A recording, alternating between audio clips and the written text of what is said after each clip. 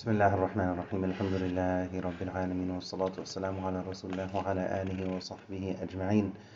Our beloved Prophet taught us sallallahu alaihi wasallam, whoever believes in Allah and the last day, referring to the day of judgment of course, whoever believes in Allah and the last day, let them be good to their neighbor. Whoever believes in Allah and the last day, let them be generous with their guests. Whoever believes in Allah and the last day, let them say what's good or remain silent. And one beautiful story that clearly illustrates two out of these three within this specific story, the latter two of these three in terms of being generous with the guest and then also saying what's good, ties in with a story that indirectly connects with the first 10 days of Dhul Hijjah, not necessarily directly, but still indirectly because it has to do with Prophet Ibrahim alayhi salam, who is an absolute cornerstone of these best 10 days of the year.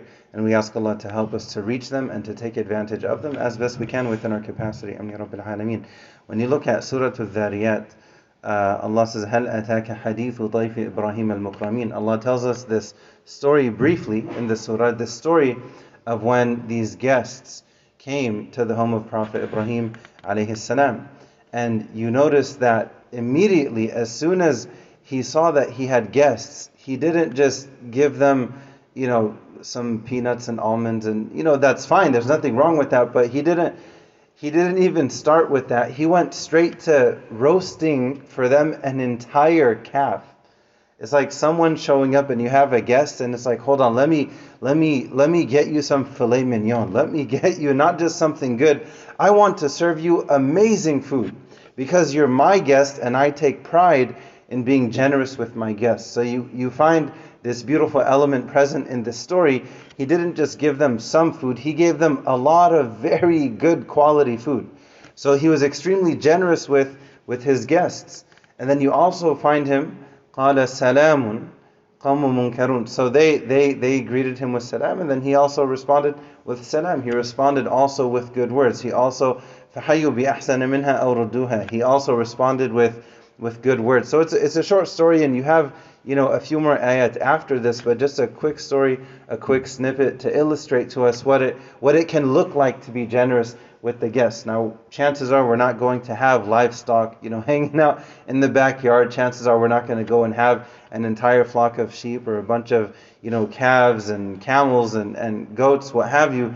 But within our capacity, in general, whenever we have guests, it's an important part of the hospitality within our deen to be generous with them. And this story clearly illustrates that. So not just the generosity with the guests, but then also saying good words, also saying words of peace, saying words of kindness. We ask Allah to help us to take these ideas and to put them into practice as best we can, to be good to our neighbors, to be good with our guests, and then in general to be good with our words. The Prophet connected each of these three layers, the neighbor, the guest, and our own tongues in general, with truly believing in Allah and the last day. The Prophet is emphasizing that if you do these things right, it's going to make a huge difference for you come the day of judgment. And then imagine someone, they have, they're playing loud music throughout the night. If they're going and knocking over their neighbor's garbage bins, and they're, parking halfway in front of their driveway, and if they're doing this and that, and just having no regard for them, and if they're extremely rude to their guests, and if they just go around using their tongues, saying all kinds of bad words all the time in the presence of people, behind people's backs, what do you expect come the day of judgment? There has to be this preparation for that day. We ask Allah to make all of us successful on that day. Ameen Rabbil Alameen. Wa akhiru da'wan alhamdulillahi rabbil